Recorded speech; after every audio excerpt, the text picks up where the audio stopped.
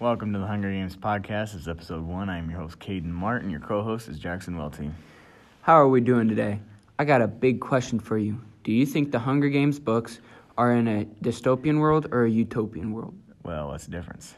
Well, a dystopian world is where everything is bad and a lot of people are poor and only a few rich people live there. Everybody else is way below those people. And a utopia world is where everything is equal and everybody is happy. Oh, I got you. I'm picking up what you're throwing down. The Hunger Games book is definitely a dystopian world because there are a bunch of different districts that are poor and starving, like tribes or whatever, but only a few of them are rich. Yeah, those couple of districts really limit all the other ones, and like the tribes, they don't really let them do anything. Yeah, you can really see this with Katniss Everdeen, who is my favorite character, by the way. Really? Why is she your favorite character? Well, I like how she breaks the rules because she's built different, I guess, and goes out and hunts, and she's also a really good shot with a bow. Like, if I was as good a shot as her, I'd have some pretty big bucks. I really don't think you would. You're just too loud. I'm not even that loud. Have you seen me hunting? I have not, but I have been in the same classroom with you, so. And Cato is my favorite character because he's just so strong and he should have won the Hunger Games. Yeah, he's way stronger than you are. Okay. I'm pretty strong, but tell us about the story. Yeah, probably not. No, you're going to. I'll help you. Yeah, probably not. You got to, dude. Oh, I do? Okay, I guess so. Okay, so doesn't it start with Katniss chick in the woods hunting? Yes, it does. Okay, then we meet that Gale dude when she's hunting.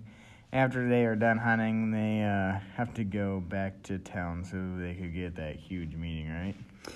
Yeah, it's called the Reaping. It's a day in the year when two random names, one boy, one girl, are drawn, and those two have to compete in the Hunger Games, and it happens in every district. Yeah.